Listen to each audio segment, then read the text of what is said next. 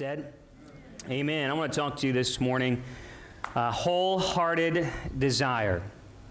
Wholehearted desire. 2 Chronicles chapter 25, verse 1. 2 Chronicles chapter 25, verse 1. How many of you want a half-hearted employee working for you?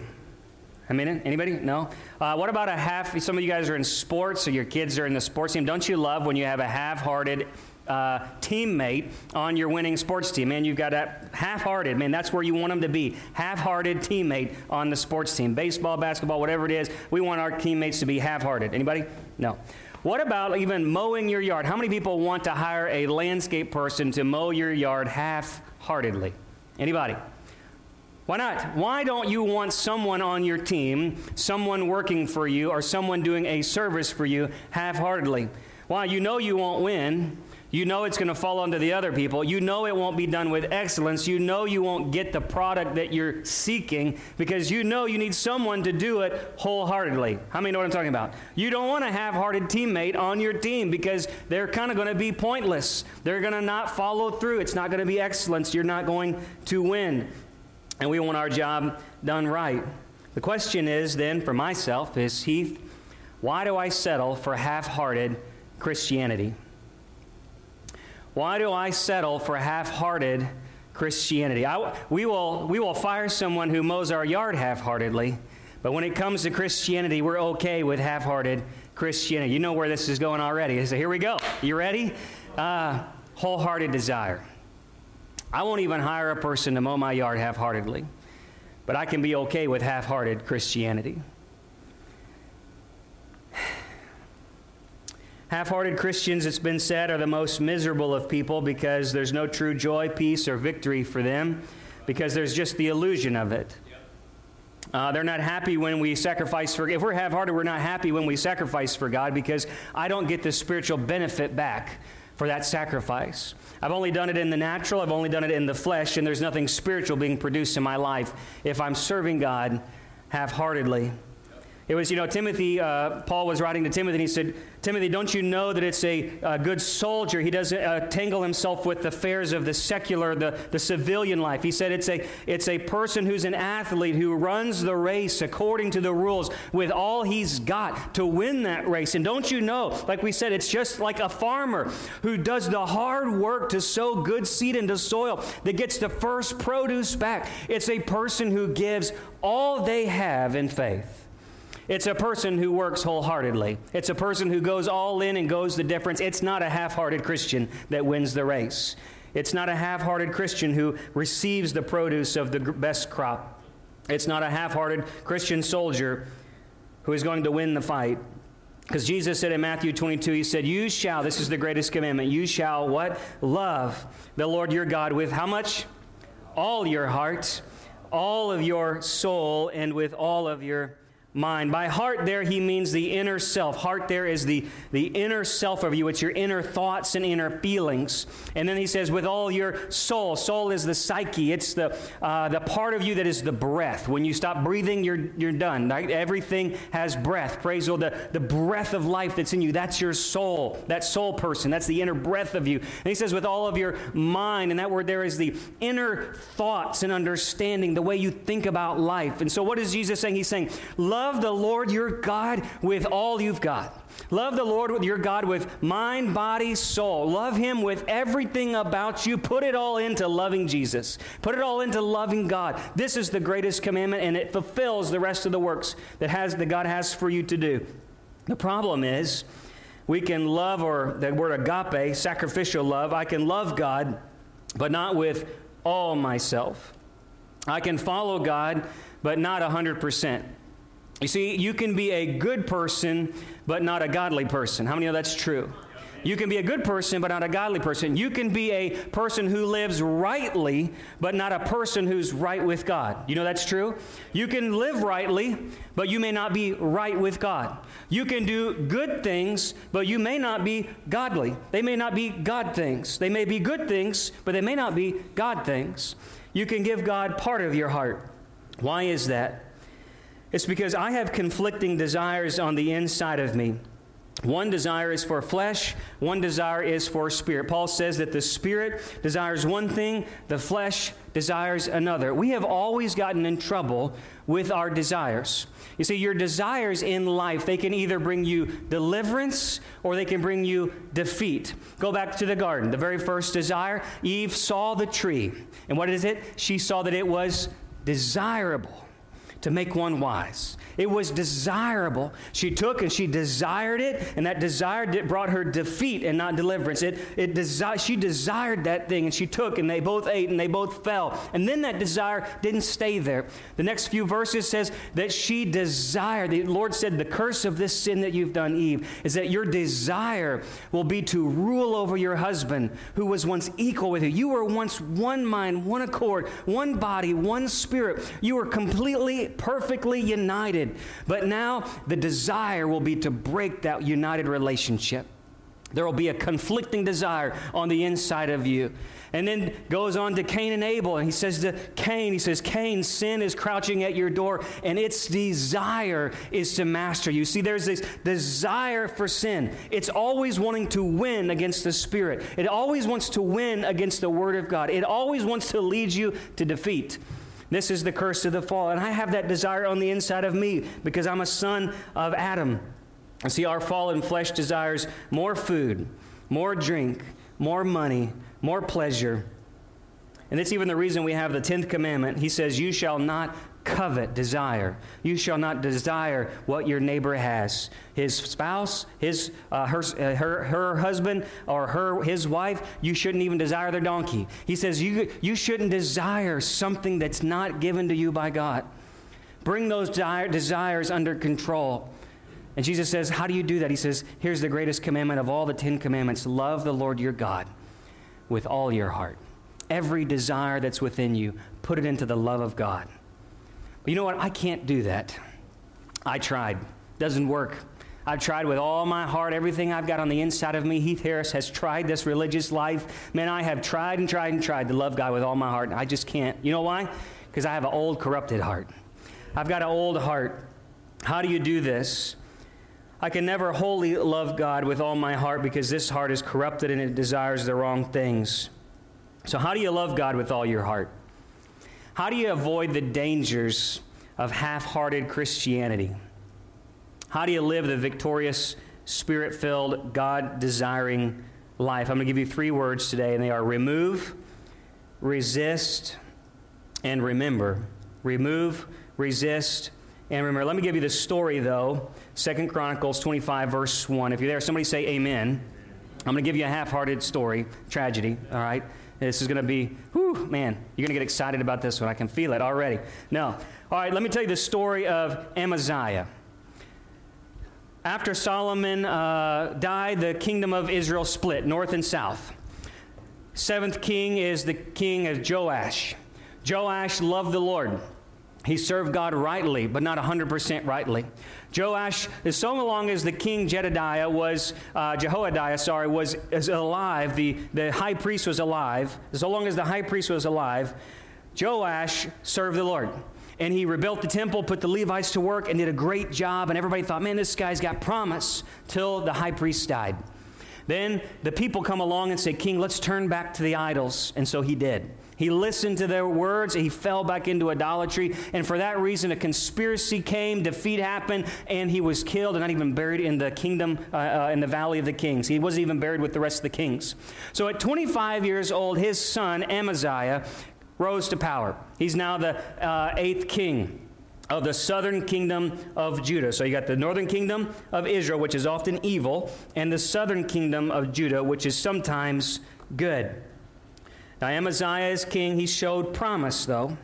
So we think, man, this guy's going to do right. He's going to do good. He's a good guy. He's not an evil guy. He's a good man. He's a good old boy. He loves God. He looks like he's loving his family. He's taking his family to church. He's paying his tithes. Come on, putting it in nowadays times, right? He's living for the Lord. So one day he says, let's face off the Edomites. We're going to face off these Edomites. This is a long-standing fight. And so he says, we've not got a whole lot of people, so let me hire 100,000 mercenaries from the northern kingdom of Israel. So he goes and he pays the price for 100,000 soldiers from the northern kingdom. But God sends a prophet, and he says, do not take those men with you, those mercenaries, for you will surely lose in battle, because God will not go with you. These people are pagan worshipers. They don't serve God. I can do better with just the few things you've got, and I will reward you more than what you've even lost by paying them. And so Amaziah says, I'm going to lose all this money. I've already paid for them. He says, walk away from the deal. The prophet tells him, Amaziah says, fine, I'll do that. He goes, they fight with just the few men they've got. He goes, they win. But here's the catch. When he goes into Edom, because of desires in his heart, he sees all the idols of the land of the Edomites, and he brings them home. And he begins to worship the idols of Edom in the place of God. Prophet comes back to him again and says, boy, what are you doing? Don't you know better? It's God that's give you victory. If you do this, God's going to leave you and your kingdom. And he says, you don't know what you're talking about. Well, he puts him out. He says, I will not listen to you. And the prophet says, because you've forsaken God, God will forsake you. And it wasn't long after that, in the pride of his own self, he says, I think I can even take on those northern boys. And he goes and he takes on the kingdom of Israel by himself without God, and he surely falls. And from that moment, the temple, the Jerusalem wall was broke down. The enemy came in. They plundered the temple of God. They plundered the palace of the king. They took all the royal treasuries. They wished him away up to the northern kingdom. They even took his family. They took Amaziah himself and took hostages. And the Bible says from that day, man, his fate was sealed. He had forsaken God. And he ended up dying just like his daddy, according to a conspiracy. Now look what the Bible says about this wonderful guy in 2 Chronicles 25, 1 and 2. Amaziah was 25 years old when he became king. He reigned 29 years in Jerusalem, and his mother's name was Jehoaddan of Jerusalem. Verse 2, he, Amaziah, did right in the sight of the Lord, yet not with a whole heart. He did right in the sight of the Lord, yet not with a whole heart. He did right things in the sight of the Lord, but not with a whole heart. He was a good man, but not a godly man. He was a right-standing man, but not a righteous man. He did not do what everything within him, he did not serve the Lord. He was a half-hearted follower of God. I've looked at this verse and said, I want to put my name in there. Heath Harris did right in the sight of God, but not with a whole heart. Wouldn't you want that on your tombstone? Man, John, Jim, James, Susie, Kim, Mary, Stacy, they did right in the sight of the Lord, but not with a whole heart. He failed to remove idols, he failed to resist temptation, and he failed to remember that God alone delivers. You see, there's a danger of half-hearted Christianity, and that danger is that a compromised heart, the walls around your spirit man will be broken down, and the enemy can come right in and plunder you. Just like the Ephesian church in Revelation chapter 2, remember them? God says, I know your labors, but this one thing I have against you is you've lost your what? First love. I know all your works. I know all the right things you've done. You've been a good boy, a good girl. You've done all these right things, but I have one thing against you, is that you don't love me firstly. You don't love me with all of your heart. You see, you can be a good person, but not a godly person. You can be a right-standing person, but not have right standing with God.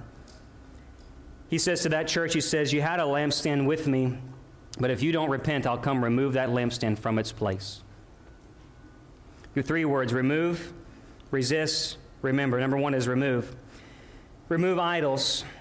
If you had one desire to ask in prayer today, what would it be?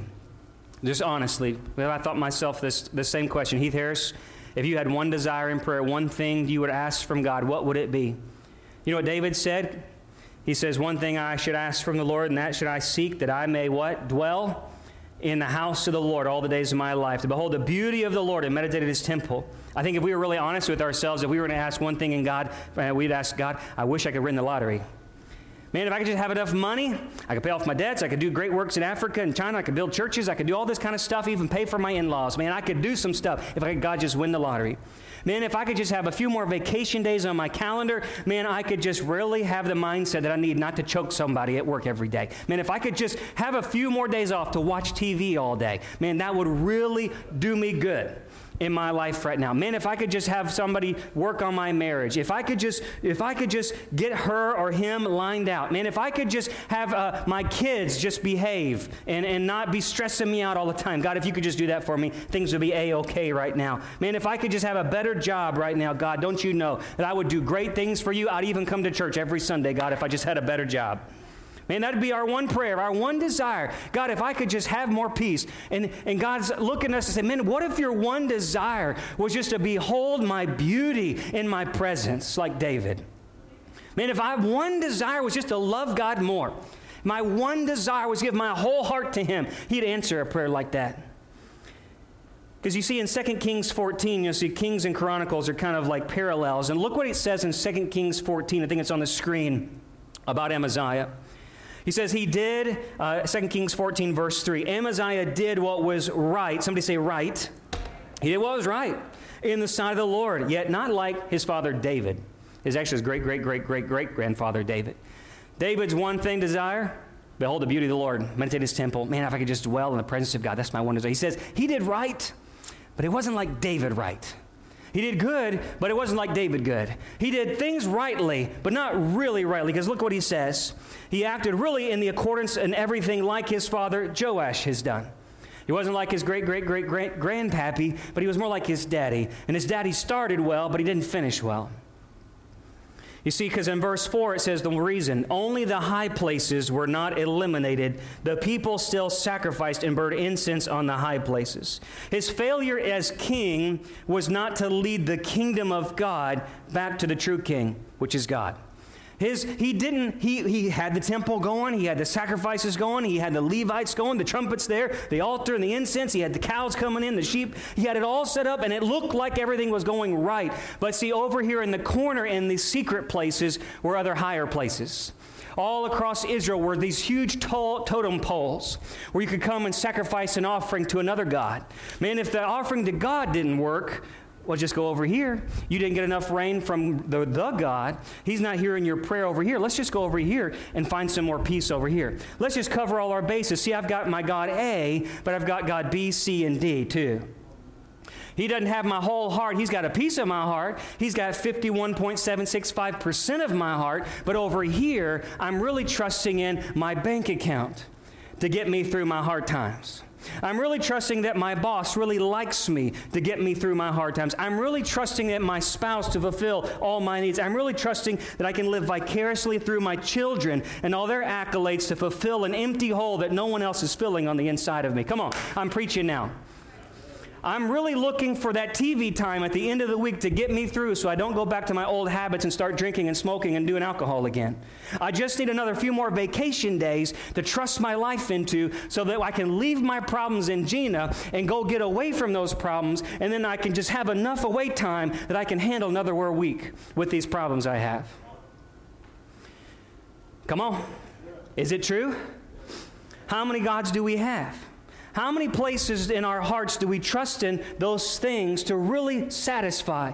You see, it was a faithlessness in Amaziah's heart to believe that God couldn't supply every need that Amaziah had.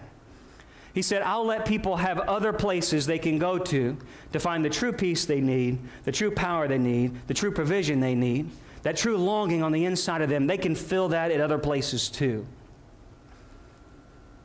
Until those places one day were higher than God. You see, you can have all sorts of right works, sir or ma'am, and still not be right with God. You can have all kinds of good in your life and still not be godly, because God doesn't want your labors, He wants your love.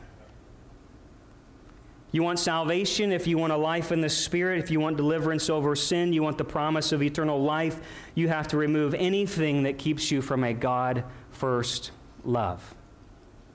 What place in your heart is higher than the place that God has in your heart? Let me be honest with myself. I've been struggling. I'm like, God, I don't want to preach this because I know I've got struggles. I'm not perfect. I've got things every day I have to go and say, God, is that place higher than you? Have I really looked at that place and said, God, I know I've been looking to this person or this thing or this situation, and I've really not fully given it to you. God, is there any towers in my life that I go to when I don't feel like you're hearing me? Jesus said, deny yourself, take up your cross, and follow me. You see, to get out of idols, remove idols, number one was to rend your old heart. He wanted him to rend his heart. Remember what Joel said in chapter 2, verse 12. Even now declares the Lord, return to me with all of your heart. Return to me with all. Somebody say all of your heart, with fasting and weeping and mourning. Verse 13, rend your hearts and not your garments. Return to the Lord your God, for he's gracious, he's merciful, he's slow to anger, he's abounding in steadfast love. Rend your heart, not your religious works. God doesn't want religious works. He wants you to rend your heart. Why? Because Ezekiel said he would look to them and say, I will give you a new heart, and I will put a new spirit within you. Not like that old stony heart that you had, but it'll be a heart of flesh. It would be God's heart. He says, then you'll want to obey my commandments. You'll want to obey my law, because I'll put a new heart on the inside of you. You know what that heart is? That's Jesus' heart. Man, I can never fully love God with all my heart. It's impossible for me because my old heart is Adam's heart. But when I ask God, you put a new heart on the inside of me, I rend my old heart and I receive a new heart. There's rend, then there's receive. I receive the heart, not of me, but of Jesus. Jesus is the one who perfectly obeyed the Father, who perfectly loved the Father. And God said, I'll share his heart with you. I'll put his heart in you. It'll be his feelings and his desires and his natures. And I just have to receive that by faith. Believe that God, if I rend my heart, I'll receive a new heart. I'll receive Jesus' heart on the inside of me. But I've got to go to every higher place in my heart and tear it down. Tear it down. Believe, God, you're going to give me a better heart. That's number one. Actually, let me give you this verse. Romans, if you're struggling this area, Romans 5:5. You say, God, how am I going to love you? Paul says, don't you know that the love of God is poured out on us through the Holy Spirit? You see, you can't love God with your effort and yourself and your flesh and your knowledge. You can't love God that way. But you can love God through the Holy Spirit. It's his love. It's kind of weird. His love is loving him through you. He gives you the Christ-like love through the Holy Spirit, Romans 5:5, and he begins to love himself through you. He's going to start helping you love him better through the Holy Spirit who's been poured out on you through the love of God. I need God to love himself through me. So I need to rend my old heart, get a new heart. Number two is resist temptation. Resist temptation. Like Amaziah, so many Christians start well, but we don't finish well. The flesh desires things against the Spirit. We just said that. And the Spirit can give you a new heart, but you still have got the old heart that's got to be crucified daily. If not, what Jesus said comes true in Mark chapter 4. He says, the worries of the world, the deceitfulness of riches, and the desires, there's that word again, desires for other things enter in, choke out the word, and it becomes unfruitful. So it can happen. You can start well, but not finish well. You can begin this life rightly, but not wholly. You can start good, but not in godly. He says there are desires. If you don't cut them out of your life, if you don't manage your desires and keep a whole heart, if you don't resist temptation, these things can come and choke out the word of God in your life. That's failure number two for Amaziah. He listened to the prophet the first time, but when he went out there, and there was a secret area of Amaziah's heart, because he at home in his home life had secret sin. He had secret areas that were higher than God. When he went into enemy territory, he coveted what the enemy had. No doubt those idols were gold and huge and spectacular, and put all the money those high priests did unto those fake foreign gods. And when he saw it, that because there was a seed of sin in his heart, it grew and gave birth to temptation, and he brought that thing home. He brought the enemy's thing home. He brought the thing that he was there to defeat. He brought it home, and he set it up in his heart, in his house. You see, if I don't deal with those things in my heart, in my prayer life, how am I going to deal with that thing in the world when it faces me head on? If I don't deal with my anger in the prayer closet, it's sure to come out and devour me in the break room. Are you with me? If I don't deal with the faithlessness of my heart, that I need God's economy and a kingdom economy, when I come to see the bills and the bills are coming in, I'm not going to be able to handle it in faith. I've got to deal with the secret things in prayer to resist temptation. Remember what James said? Submit yourself to God. Resist the devil and he will, what? Flee from you. But you have to submit to God first in prayer if you want to resist the devil. I've got to submit my desires to God. You see, there's a voice of temptation that says one thing, and temptation says this. He's whispering, he says, hey, you can do this by your own strength. Don't worry, you'll handle it. There's a spirit of adultery that whispers and says, they'll appreciate you more. They'll satisfy you more. Stop sacrificing for them so much. There's a spirit of greed that says, cut corners and work longer and gain more and live and give less. And there's a spirit of pride that says, tell somebody what you did. Oh man, you look good. You did good. Man, and their praise is going to feel good. Boast. There's a whisper gently of the Holy Spirit, like in the cave with Elijah. It just comes as a gentle whisper, and here's what the Holy Spirit says: God's not going to go with you if you go that way. The Holy Spirit begins to preach to you, James, resist and submit to God. He says, God's going to give you the desires of your new heart if you trust in Him. Paul says the Holy Spirit will always provide a way of escape. He'll never give you more temptation than you can handle, but He always has an open door for you to get out of it. So Paul says, I'm bringing every thought captive to the captivity of Christ. I'm resisting those things. I trust that God is speaking in the soft, gentle whispers every morning. He's in my prayer closet waiting for me to talk with Him. He's going to prepare me for every trap the enemy has laid before me. But I've got to learn to submit and resist. Like Amaziah, you're going out into the world every day that's an idol-worshiping world. And you've got to make up your mind not to bring idols back into your heart's home. You've got to make up your mind not to war this thing through the flesh, but through the Spirit. I got to remember that Christ has already won the battle, and I'm not doing this thing apart from Him. I'm going to do this thing through Christ. It's in Christ and through Christ. Christ has already won the battle. And I can't go fight a battle I could never win. I've got to come and be in Him and find myself hidden in Christ, to abide in Christ and walk in Christ and do this life through Christ, not by the flesh and my own efforts, but by the Spirit. And I can never do that if I don't have a prayer life. And I can never do that if I'm not reading the Bible every day. I can never do that if I'm not doing life by the Holy Spirit and not in my natural means. Christ says, pray and resist temptation. He says, fast, you'll overcome enemy strongholds. He says, love God through an obedient heart. Paul says, put on the full armor of God, which is salvation and faith and righteousness and truth and gospel of peace, the sword of the Spirit. None of that said try harder.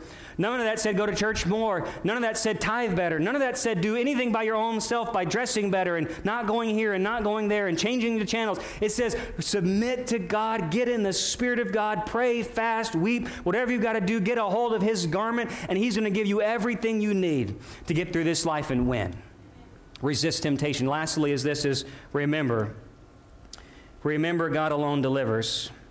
The third failure from Amaziah, he had forgotten that it was a first love to remove idols. Secondly, he forgot to resist temptation. He brought it home. And thirdly, he forgot to remember that God alone was the one who delivered to begin with.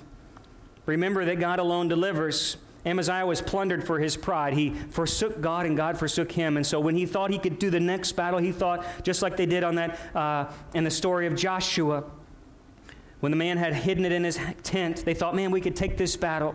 We can go up to this hill. They're just a little bitty people in Ai. We got them. We can do Jericho. We can surely handle Ai.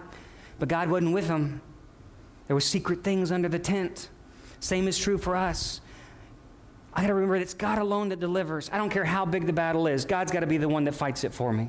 God's got to go with me in this. God's got to go with me in my marriage. He's got to go with me in my finances. He's got to go with me in my way I parent. He's got to go with me in my marriage. He's got to be the one fighting my battles. And I'll never win through natural means. I only win through the Spirit.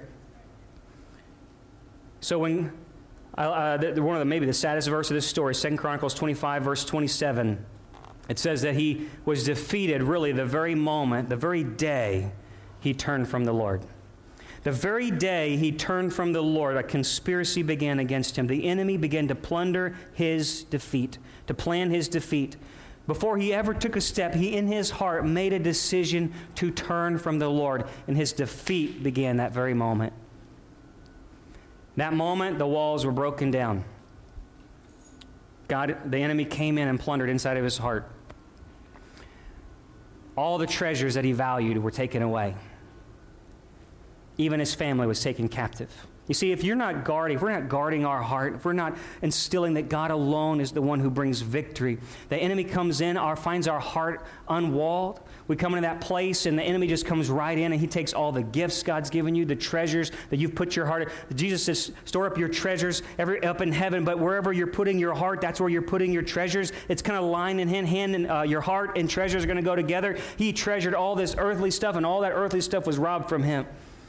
Maybe there's things that God is allowing to take out of you. There's things falling apart in your life. Maybe God's trying to get awakening and say, hey, rend your heart. Come back to me. You've been storing up treasures in the wrong place. I want to allow all that stuff to be taken. It's because that's the consequence. Sin has consequences. There are things that God is wooing you back. Remember, God loved this man. He sent prophet after prophet, warning after warning, because God said, I want you to be the king that I want you to be. I want you to lead my people in victory. I want to bless you and prosper you like I did David. I want the temple to be glorious. I want people and nations to come in and see the light of my glorious presence. I want you to win, and God wants you to win. He wants your marriage to win. He wants your economy to win. He wants your family and your kids to win. But if we're not having a whole heart, if we're not removing idols, if we're not resisting temptation, if we're not remembering that God alone brings deliverance, if we love and serve self rather than God, if we fail to remember His word, God disciplines those He loves, the Bible says. You'll find the walls of defense destroyed. You'll find your earthly treasures been broken and fading and stolen. You'll find your family's been torn apart and taken captive by sin. You may even find yourself one day spiritually dead. But I remember that it's God alone who delivers. My victory is in Christ and Christ alone. Victory in Jesus. Somebody say amen. Amen. Psalms 145, verse 19 says, He will fulfill the desire of those who fear Him. He will hear their cry and save them. Let me tell you this, and then we're closed. This weekend, Beth and I went up to Little Rock to pick up our kids from her parents, and we stopped at this mountain, Pinnacle Peak or whatever. It's 1,000 foot in the air, and we decided, we still feel young. Wrong. And decided to climb up this mountain. And I thought it was a hiking trail. It was a climbing trail. And so we got up about halfway and began to wonder, is this thing worth it or not? I'm not sure, because it was boulder over boulder and climbing and, slipping and trying to wedge your foot in the right place to get up there. And we thought we took the easy trail. Maybe we were wrong. But we got to the top, and man, I'm drenched. I'm not a sweater, but I was drenched, and we're going up, and all these, fit muscle people are just jogging, and we're just like looking, I feel like I'm 70 years old just trying to get up to this thing. And we're climbing and climbing and climbing, and finally we get to the top, 1,000 plus feet in the air, and it is beautiful. It's beautiful. And then we pass out and rest and, take a drink of water and look at the beauty of God's creation and look and say, it was worth it to go through all that to get up to here, to see the rest and the peace and the beauty of God, to see His work and what He's done, and just say, wow, man, that journey was worth it. You see, in your life, this life is called a life of faith, and faith has to have some works. You have got to decide this journey is going to be worth it, and I'm going to make whatever sacrifice is painful. It's rough to sacrifice self, to be selfless, to endure this life of problems and tribulations, but you put one step in front of the other, one step in front of the other, and believe that at the top of this thing, there is peace with God. There is rest forevermore. There is a beauteous creation that He has made that no eye has seen, no ear has heard, nor entered into the heart of man. You pictures don't do it justice, y'all. There's something about getting to the top. But let me tell you something. I didn't create that place. I can't get up there and boast and say, wow, I made this mountain. I made this beautiful thing. It was all my works may have got me there. My effort and faith may have got me there, but I didn't make that mountain. I didn't make that journey. I didn't make peace. I didn't make love. I didn't make that thing. That experience was all made by God. That top of that mountain was always there waiting for me. Peace was always there. Love was always there. Joy was always there. Beauty was always there. I just had to have the faith and the grit to get up to the top to receive what was already made for me. Are you hearing me today?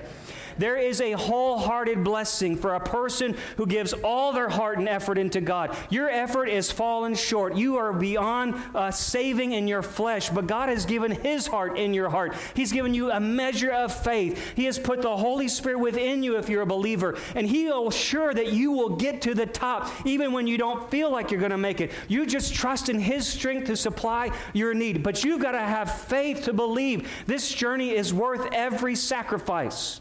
It's worth laying down TV for prayer. It's worth laying down rated R movies for better movies. It's worth laying down my language for better language. It's worth laying down all these things that the world values and idols itself in to say, God, you are my first worship. You are my first love. You are my first God, and you are my God, my only God. And I believe that when I holistically worship you, give all of myself and my effort to you, I'll find a peace I didn't purchase. I'll find a love I didn't earn. I'll find rest that I could never have found apart from you. You have got to believe that when you lay your life down to work, to toil, to weep, to tarry, to labor in prayer, God has a mountaintop experience for you. See, the greatest mountain that was ever walked up was a mountain called Calvary. And Jesus Christ and God the Father walked to that place to purchase a place for you and Him to meet. I hope you hear me today. You've got to have wholehearted desire for God. Would you bow your heads with me this morning? If you seek me, you will find me. If you seek me with all your heart. If you seek me with all your heart. Father, I know my heart can never seek you with all that it has. I need a new heart. Heath Harris needs a new heart. Lord, I know in this room, many of us could say the same. We need a new heart. We need to rend the old heart and receive a new heart. Jesus, you are not here to condemn. You are here to call us and beckon us to a love relationship with you, because you have paid the price for that mountaintop experience. You have paid the price for our provision, and we've just got to believe it in faith. We've got to believe it, that the sacrifice is worth the journey. It's worth you, Lord. You're here today. I'm not going to have a formal altar call. I really felt like the Lord just said, Heath, just open it up. And you need to respond the way you need to respond. Today, maybe you need to stand and worship. Maybe you need to bow and kneel at your seat. Maybe you need to come find a place at the front. But Jesus says, all who are hungry, come. All who are thirsty, come. Take and drink freely from the waters of life. They never run dry. You've been doing it by your own effort. Come and receive.